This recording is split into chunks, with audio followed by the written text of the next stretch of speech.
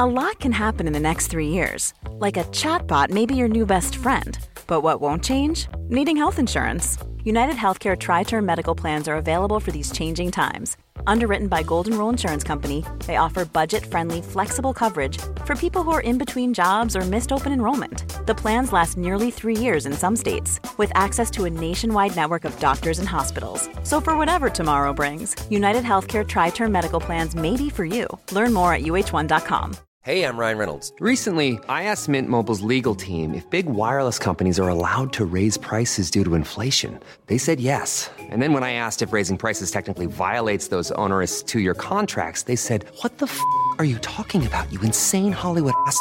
So to recap, we're cutting the price of Mint Unlimited from $30 a month to just $15 a month. Give it a try at mintmobile.com/switch. $45 up front for 3 months plus taxes and fees. Promo rate for new customers for limited time. Unlimited more than 40 gigabytes per month. Slows full terms at mintmobile.com.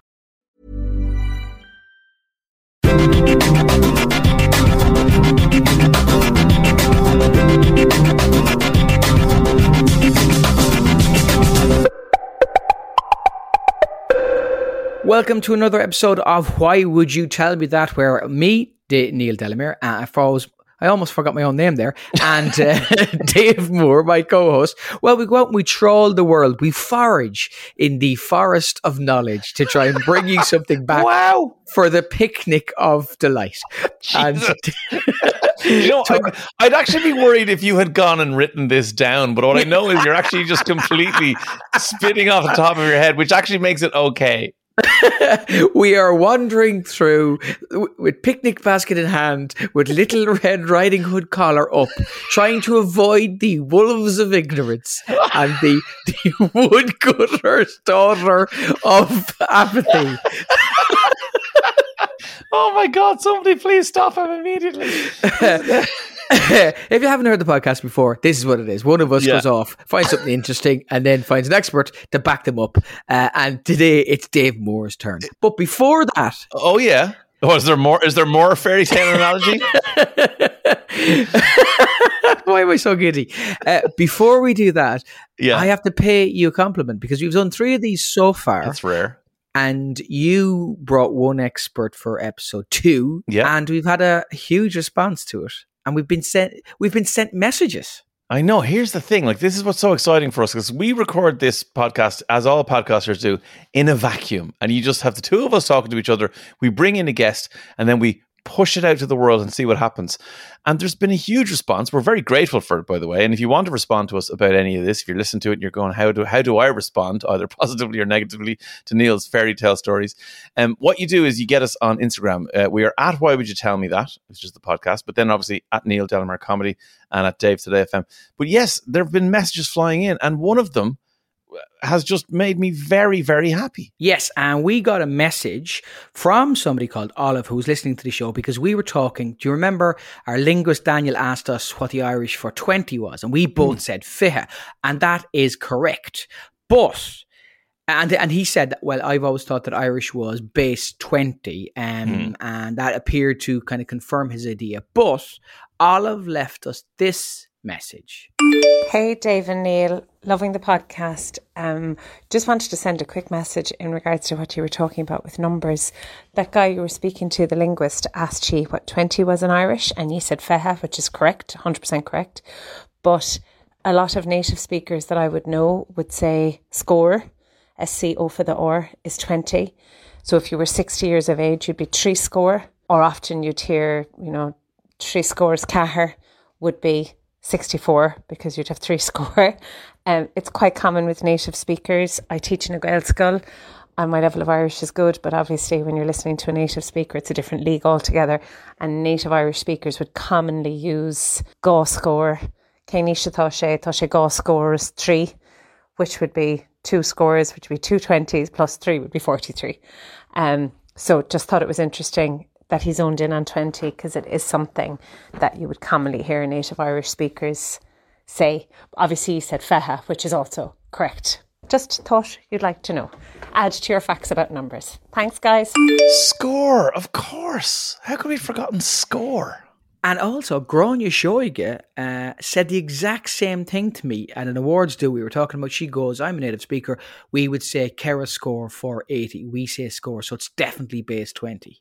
So I think that is definitely a fluency thing. I think fiche is the official kind of number for 20. But if you are, a native speaker, a fluent speaker of Irish, you would definitely throw score in where we would throw 20. And of course, score itself across English language means 20 as well. 40 years and 10, whatever that quote is.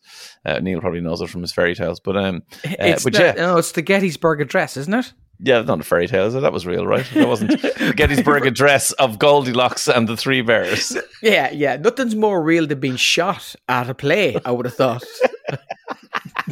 Probably pretty true. Real.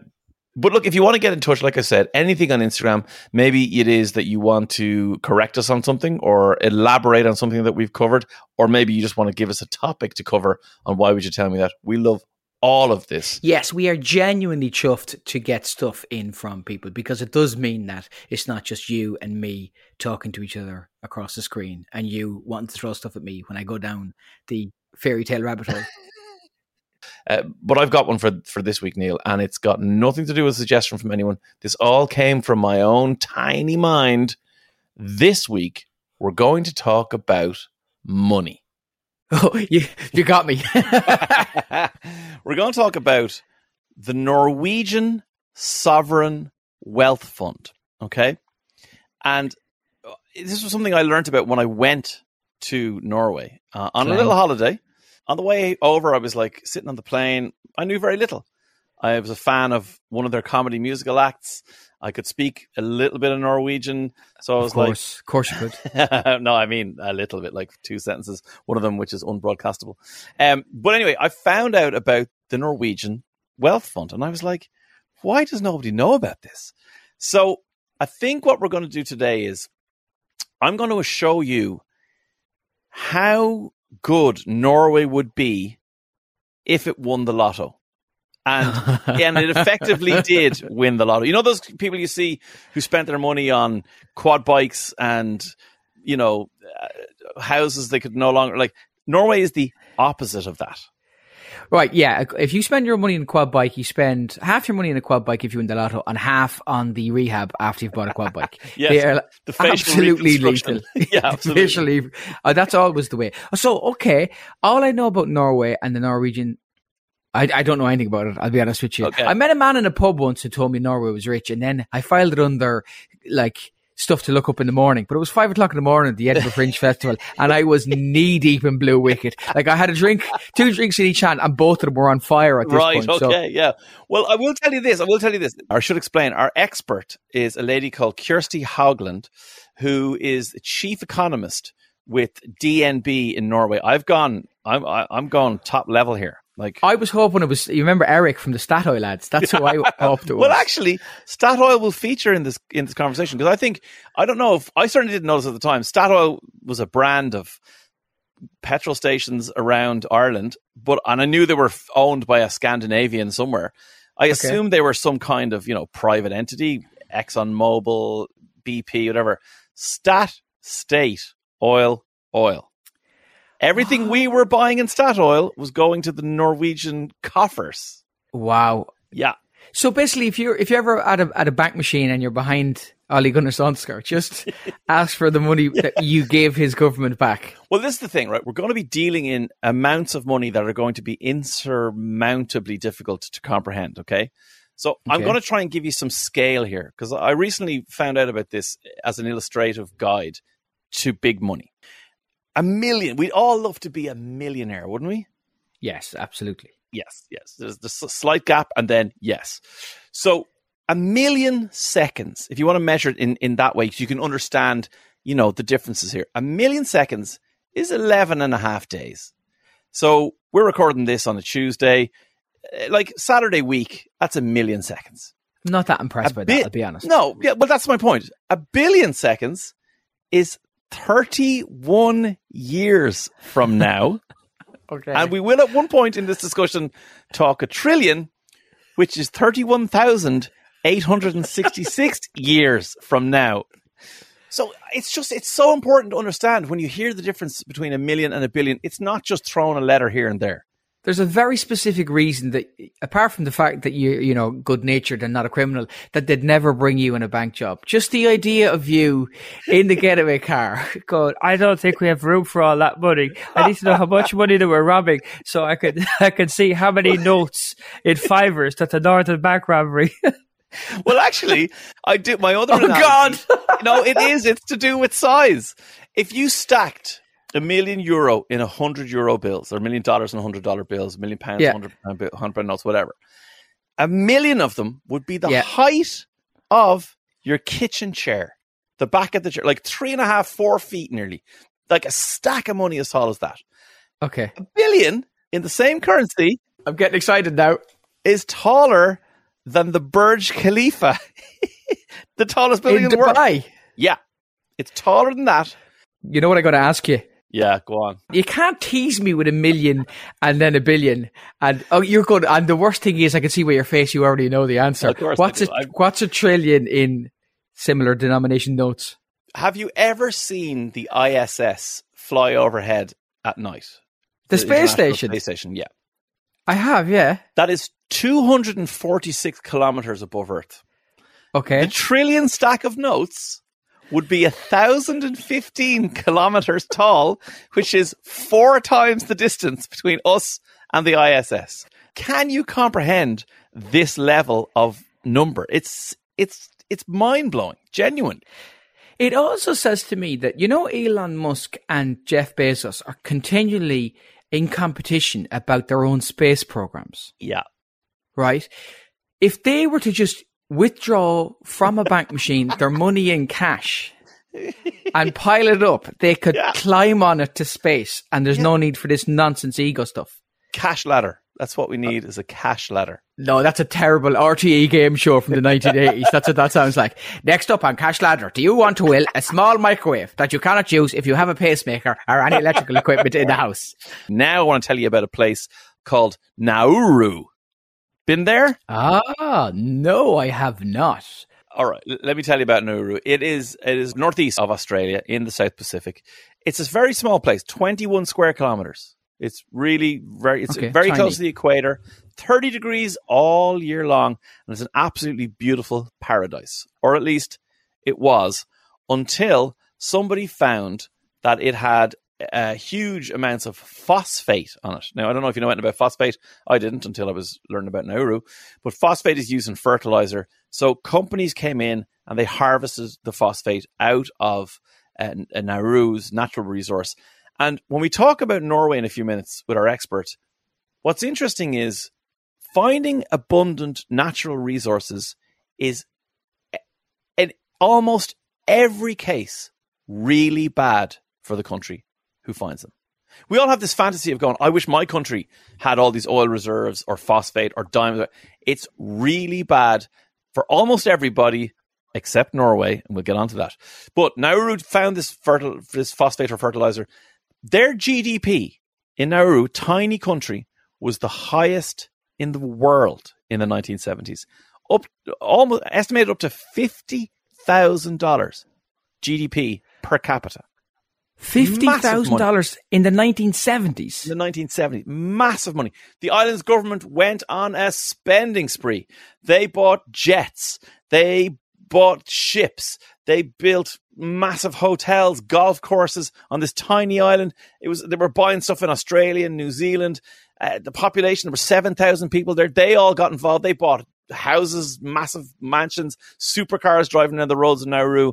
And then somebody started to realize that, hang on, the phosphate stuff is running out. So the government decided, we're going to be smart here and we're going to invest the money that we have lying around. They took $1 billion and they started to invest in things around the world, including something called Leonardo the Musical, which is widely regarded as the biggest disaster in London theatre. They invested in that. It's a musical about Leonardo da Vinci, which you can imagine is not great, to be honest. The mining industry finished in the 80s and literally Nauru was drowning in debt. Now, when I say now, their GDP per capita has dropped to $8,000. From 50? From 50. The poverty is widespread. The country is in serious trouble. 80% of the island itself is now uninhabitable because of the mining that went on. So there's not much plant life. There's very few natural mammals there. There's a couple of imported rats and cats and dogs. And then on top of that, something I learned about Pacific Island nations is that their BMIs are the highest in the world, and Nauru is number one. 94.5% of its population is classed as obese. Now, there are counter arguments that maybe the Caucasian body is different than the Polynesian body, and maybe our measurements that we're applying to them don't. But it does also have the highest level of type 2 diabetes in the world. And it's just, the country is on its knees. The only thing keeping it afloat is an Australian-run detention centre on the island. And the Australian government wants to close that every time, but it's just stopped because it's the only thing that keeps the island from absolute desolation. Oh, okay. All right. Like, there's so much to unpick on that. I think it certainly jumps into why would you tell me that? That's the most interested I've ever been in anything you've ever said, to be perfectly honest with you. I mean, come on, this is A grade. Why would you tell me that sort of stuff? Yeah. Okay, so let me see. So $50,000, just put that in perspective as you were speaking there, I was jotting down. My father told me he paid for our house with the site and built a house in the late 60s. Yeah. For £3,000, I think it was. 3,000 Irish Right, pounds. so your average person in Nauru is earning 50 grand a couple of years later. Yeah. So it's phenomenal. It's interesting that if you discover oil or gas or diamonds, I'm thinking of the Congo and those places that are very rich in those in minerals and in commodities. It's actually really bad for you, because I always thought that if we in Ireland discovered oil, we would absolutely lose the run of ourselves. I think totally. we'd be washing our cars with diesel. I'd say we'd be using petroleum jelly to be lads sliding from Dublin to Limerick in 25 minutes because they've just coated the M7 motorway in Vaseline. We have the proof. In the Celtic Tiger, all we did was put decking on our decking and moved it around to the other side of the decking and then bought 2 beds in Bratislava. Like, we cannot be trusted. No. Yeah, so, and the same thing seems to have happened in Nauru. in a small island. The history is littered with tales of nations finding these natural resources and then everything going to pot. And I'll be honest with you, Norway's not free of that. It happened a couple of times, but there was something that happened in Norway in the early 90s that changed this, and it's why it's so interesting and why we want to talk to Kirsty Hogland, our DNB's chief economist, who's going to join us in a couple of minutes here on Why Would You Tell Me That? Ryan Reynolds here from Mint Mobile. With the price of just about everything going up during inflation, we thought we'd bring our prices down. So to help us, we brought in a reverse auctioneer, which is apparently a thing. Mint Mobile Unlimited Premium Wireless. How to get 30, 30, bit to get 30, bit to get 20, 20, 20, bit to get 20, 20, bit to get 15, 15, 15, 15, just $15 a month? Sold! Give it a try at mintmobile.com/switch. $45 up front for 3 months plus taxes and fees. Promo rate for new customers for limited time. Unlimited more than 40 gigabytes per month. Slows full terms at mintmobile.com. Flexibility is great. That's why there's yoga. Flexibility for your insurance coverage is great too. That's why there's United Healthcare Insurance Plans. Underwritten by Golden Rule Insurance Company, United Healthcare Insurance Plans offer flexible, budget-friendly coverage for medical, vision, dental, and more. One of these plans may be right for you if you're, say, between jobs, coming off your parents' plan, turning a side hustle into a full hustle, or even missed open enrollment. Want more flexibility? Find out more about United Healthcare Insurance Plans at uh1.com. Quality sleep is essential for boosting energy, recovery, and well-being. So, take your sleep to the next level with Sleep Number. With a Sleep Number smart bed, you can individualize your comfort level and enjoy a better sleep night after night. J.D. Power ranks Sleep Number #1 in customer satisfaction with mattresses purchased in-store. And now the Queen Sleep Number C4 smart bed is only $1,599, a saving of $300, only for a limited time. For J.D. Power 2023 award information, visit jdpower.com/awards. Only at Sleep Number stores or sleepnumber.com. Finding your perfect home was hard, but thanks to Burrow, furnishing it has never been easier. Burrow's easy-to-assemble modular sofas and sectionals are made from premium, durable materials, including stain and scratch-resistant fabrics. So they're not just comfortable and stylish, they're built to last. Plus, every single Burrow order ships free right to your door. Right now, get 15% off your first order at burrow.com/ACAST. That's 15% off at burrow.com/ACAST.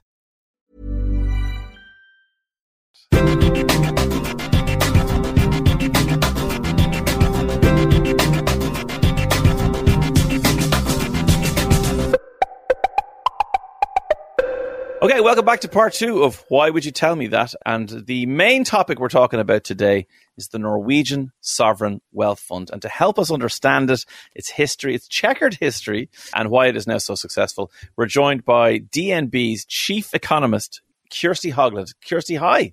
Hi, how nice to be here. And so nice for you to join us and inform us a bit about this. I was telling Neil in the first part about a couple of things. I was telling him about Nauru, which is an island in the Pacific, which at one point had the highest GDP per capita in the world, and now, unfortunately, no longer does.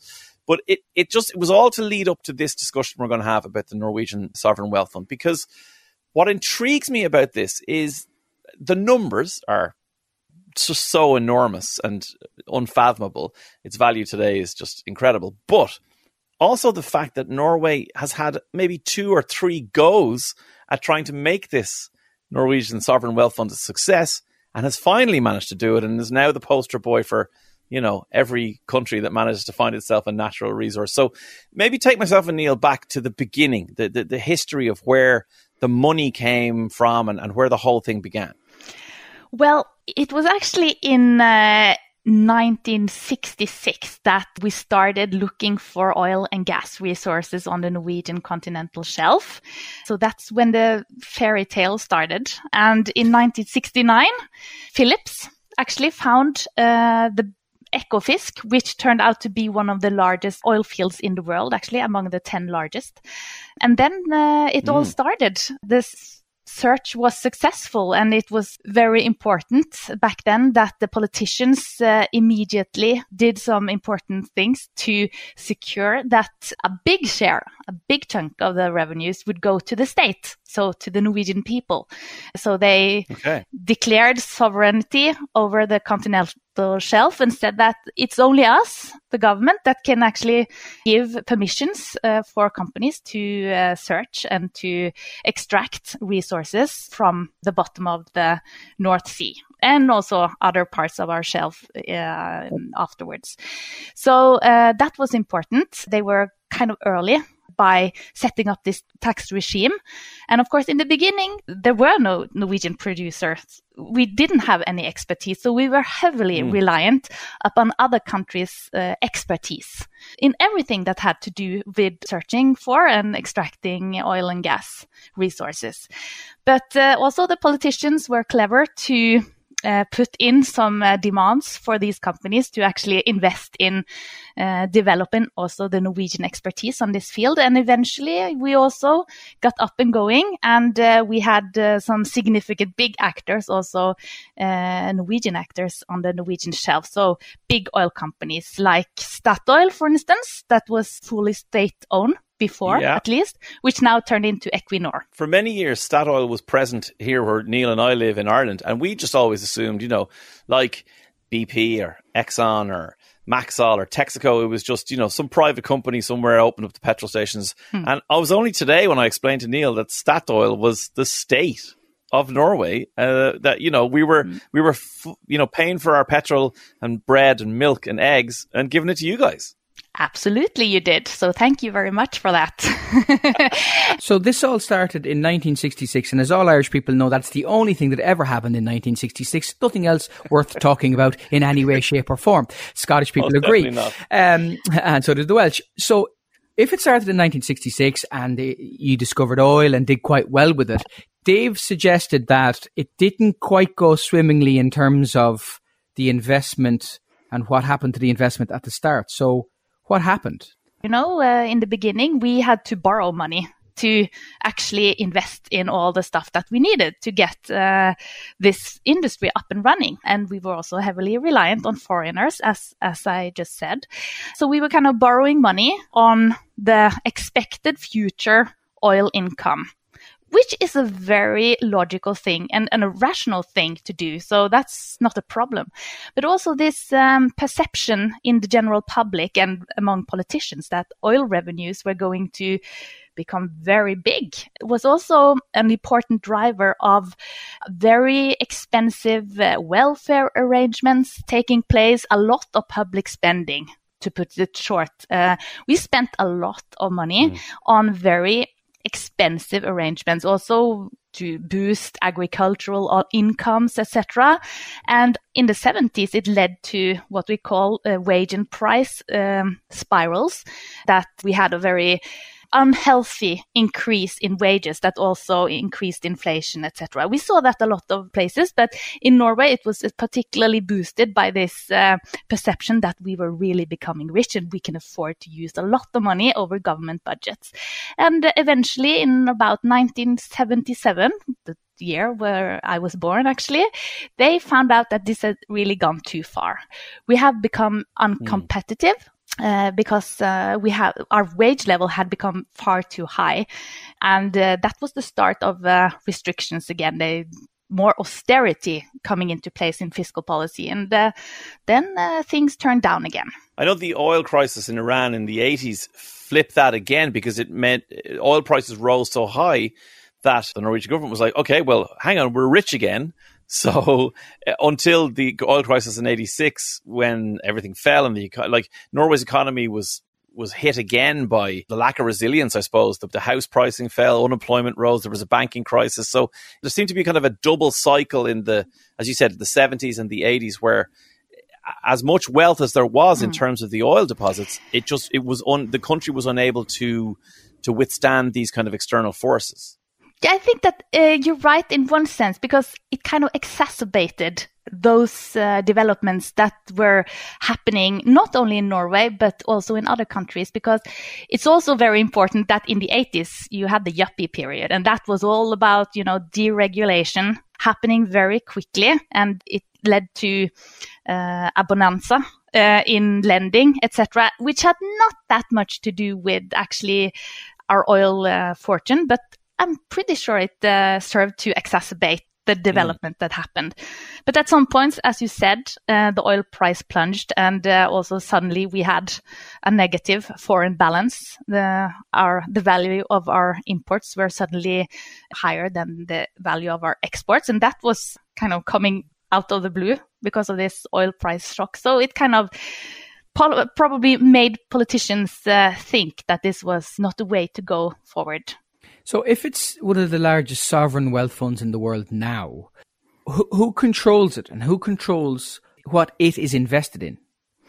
It's the politicians that are in charge of that. So you have the oil fund, and its administration is located actually in the Central Bank of Norway.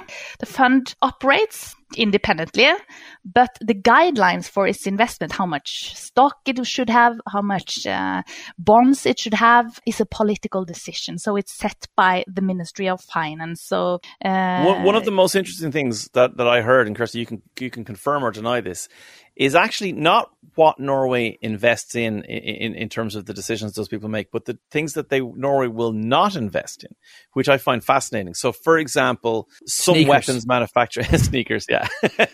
Some weapons manufacturing, they're opposed to any kind of nuclear weapons, chemical weapons.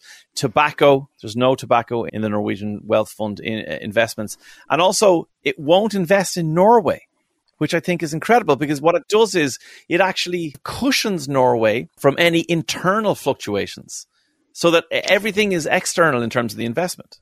I know, and this is some of the beauty behind it all, because actually it's several purposes why we chose to do it like this. One is that we don't want an economy that fluctuates and has very strong ups and downs because of ups and downs in the oil income and increases and decreases in the prices. So we have to kind of smooth the development, and also that the oil fund is going to preserve the value of the wealth that has now really only been relocated from the bottom of the sea to the financial markets, and to be kind of have a good risk diversion, you put it all abroad. And also, that's also the reason why the Parliament have decided that the foil is not actually supposed now to invest in oil companies. Yes. Because we are reliant on oil ups and downs in the Norwegian economy. We don't want to be further exposed to those ups and downs. We want to diminish it, so then we don't invest in oil companies. I've got two questions there. Is the decision not to invest money from oil in other oil companies, is it not a green decision, but a decision based mainly on finance? That's the first question. And secondly, when the Norwegian Sovereign Wealth Fund, which is so big, decides to announce that it's not going to invest in this, what happens? How influential is it? To the latter, if I'm going to start there, I don't think it has had such a big impact. I'm sure the initial market reaction was negative, but then I think it drowned in other kind of considerations.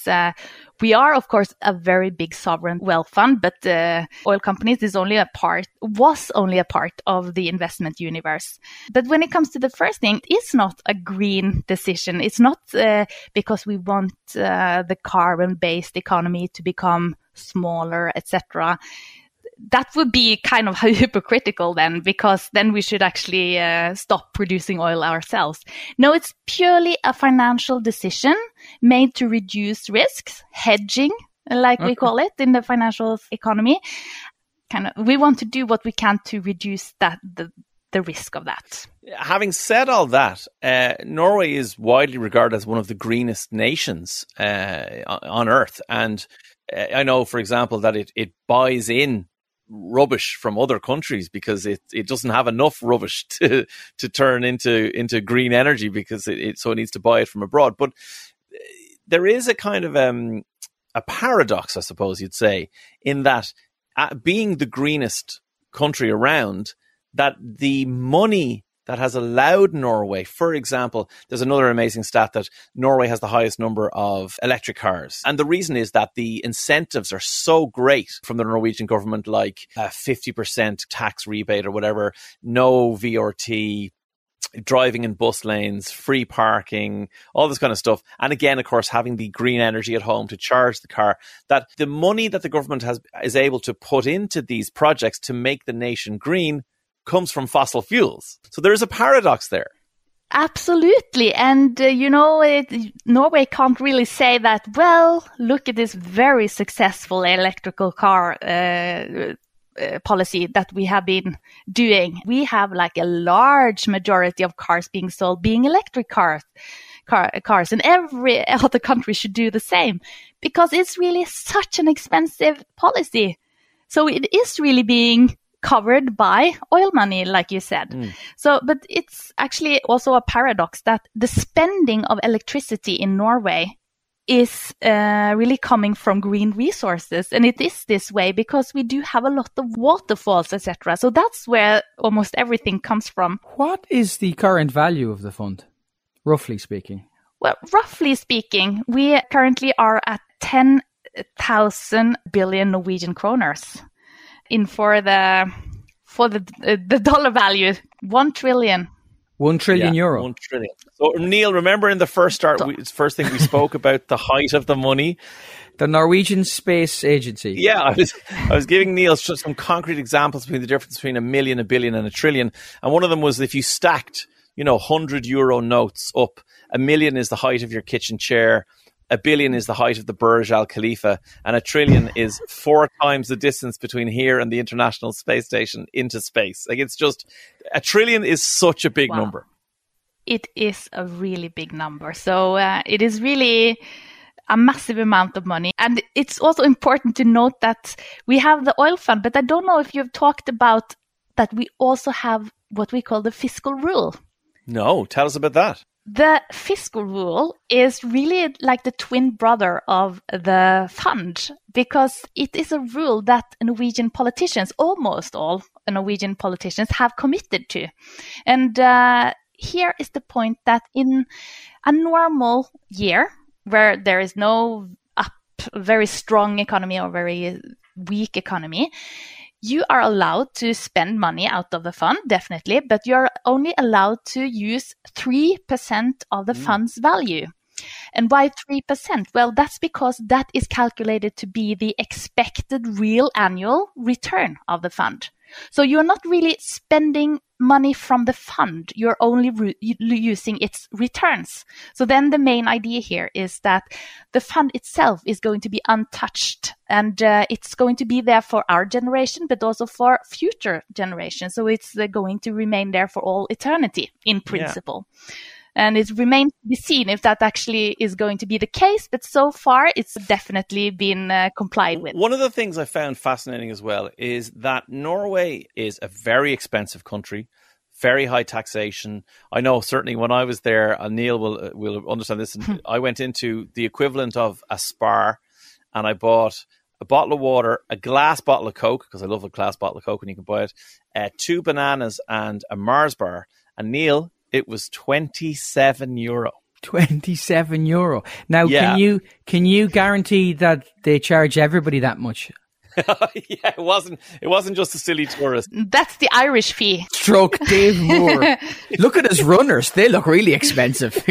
Get okay, the glass bottles of Coke. £27. Okay, that's a lot of money. But here's the thing, right? So along with those high prices, along with the high taxation, comes a very high standard of living, and also there are measures of the income equality of countries. And I know Norway does very well in income equality, so that the top 25% don't earn a hugely different amount than the bottom 25%.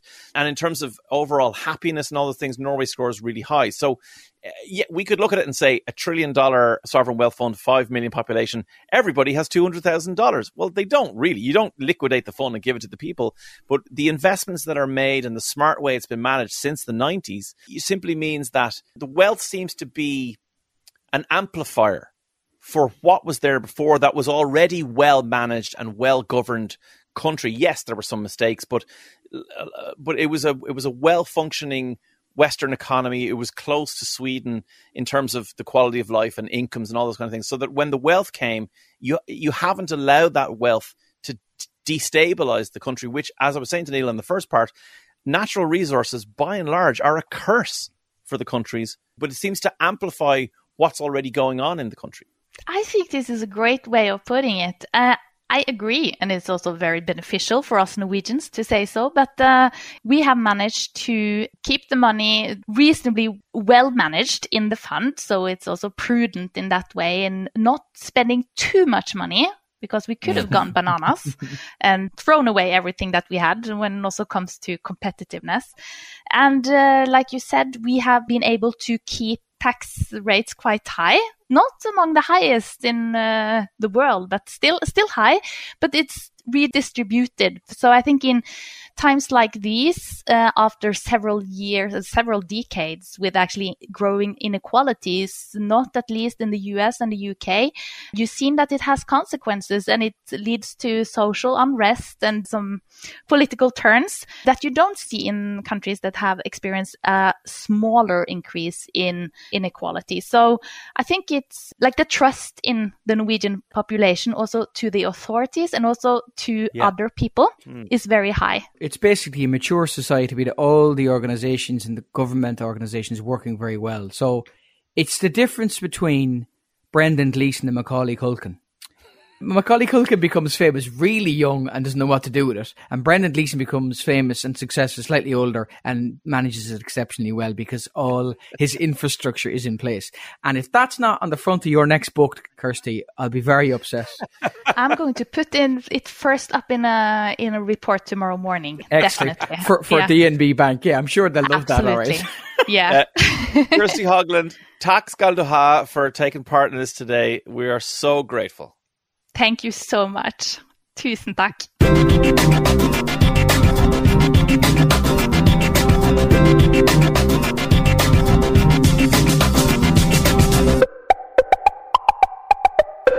Welcome back to part 3.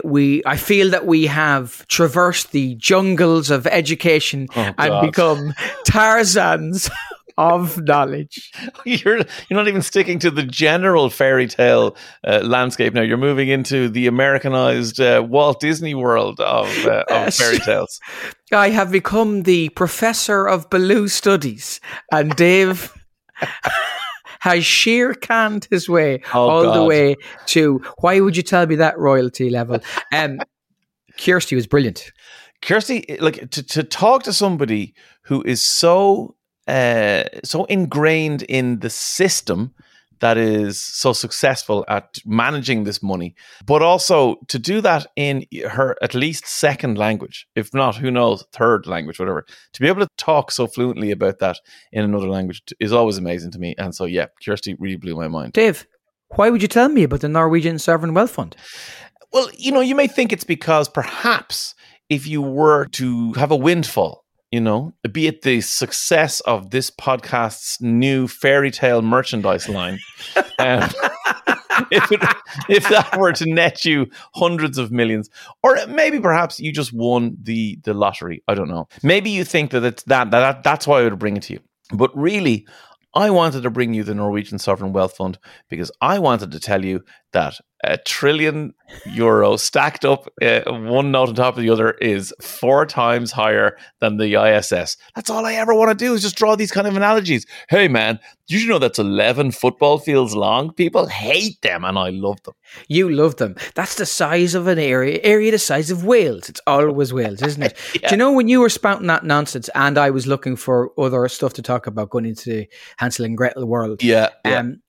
I started to look up what you said to me off air, which is that the Norwegian Sovereign Wealth Fund owns loads of shares all over the world. Yes. You can look specifically country by country. I am now looking at the 14 companies on the Irish Stock Exchange that Norway has a little piece of. Oh, no. Do we know any of them? Oh, yeah. Ryanair. Oh. Think of 73,592,937 Norwegian kroners worth. People will have heard of Ryanair. They will have heard of Ryanair. They have Kerry Group. Oh, who's taking the horse to Oslo? That'll be the next ad. The butter. The butter's gone to Oslo, lads. FBD Holdings. If you're getting your car insurance. Maybe less impressive and internationally known as Ryanair and Kerrygold, but okay. What's this herring levy? The Norwegians know what they're doing financially. We could take a leaf or two out of their books and perhaps run our own country a little bit better. But yeah, look, I just think it's amazing that for all the nations around the world who fare so badly upon finding natural resources, and Norway, in fairness to them, had a couple of those episodes, but that they turned it around and have turned, as we so eloquently told by Kirsty, have turned €200 million into €1 trillion. Is just utterly mind-blowing. The grown-ups got the money and kept the money and are growing the money and haven't done what we would do and bought a jet ski that fires hurls out of the side of it for no apparent reason. What's the crack with the gold jet ski? I mean, it's sinking. I know, but it looks deadly. It's powered entirely by fairy tales. I don't know why it's sinking. Fairy tales and turf. This is absolutely bad. Oh, you can't burn turf anymore. That's what that is. Yeah, they feel like that they're grown-ups and we've a lot to learn from them. Kirsty was amazing and you've put it up to me as always for next week. I do. I enjoy when I know you're impressed by my guest. That makes me very happy. So I had a feeling that Kirsty would be that kind of person for you. But here's the thing. Maybe you want to suggest something to us that we could cover on Why Would You Tell Me That? You can get us on Instagram at Why Would You Tell Me That? That's for the podcast itself. Neil is at Neil Delamere Comedy and I am at Dave Today FM. So please get in touch. Let us know what you think about the episodes, what one you're enjoying the most. If you think there's anything that we've gotten wrong, which is entirely possible, because as researchers we are, sometimes things can slip through the cracks. Yeah, this is true. And if you want to go to a live show, I am neildelamere.com/gigs, and a big black dog has just joined me. If you can't see the big black dog, look, that's my brother's dog, which ironically looks like it's come out of a fairy tale. So it all comes full circle. Although you've pointed your camera down, which although I can slightly see an edge of the dog's nose, I am mostly looking into your crotch. So I think we'll leave Why Would You Tell Me That there so that I can see better things on my computer screen. Wait till I put my trousers back on, Dave. neildelamere.com/crotch is a website you do not want to visit. No, that's my OnlyFans. Don't go there.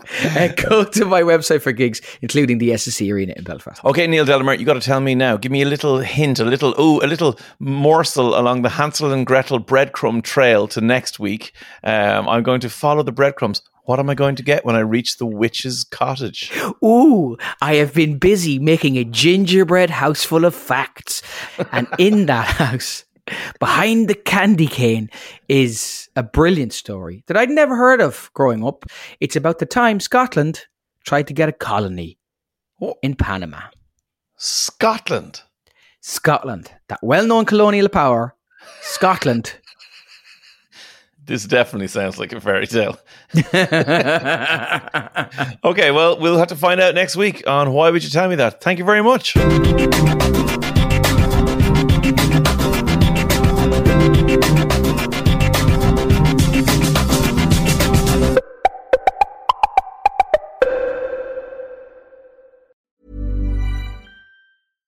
In manufacturing, you need to automate intelligently to compete effectively. But not all automation solutions are created equally. AGVs and AMRs driven by Bluebotic's Ant technology offer robust, accurate performance and native interoperability, because your material handling can be smarter. Visit antdriven.com, that's ANTdriven.com, to learn more.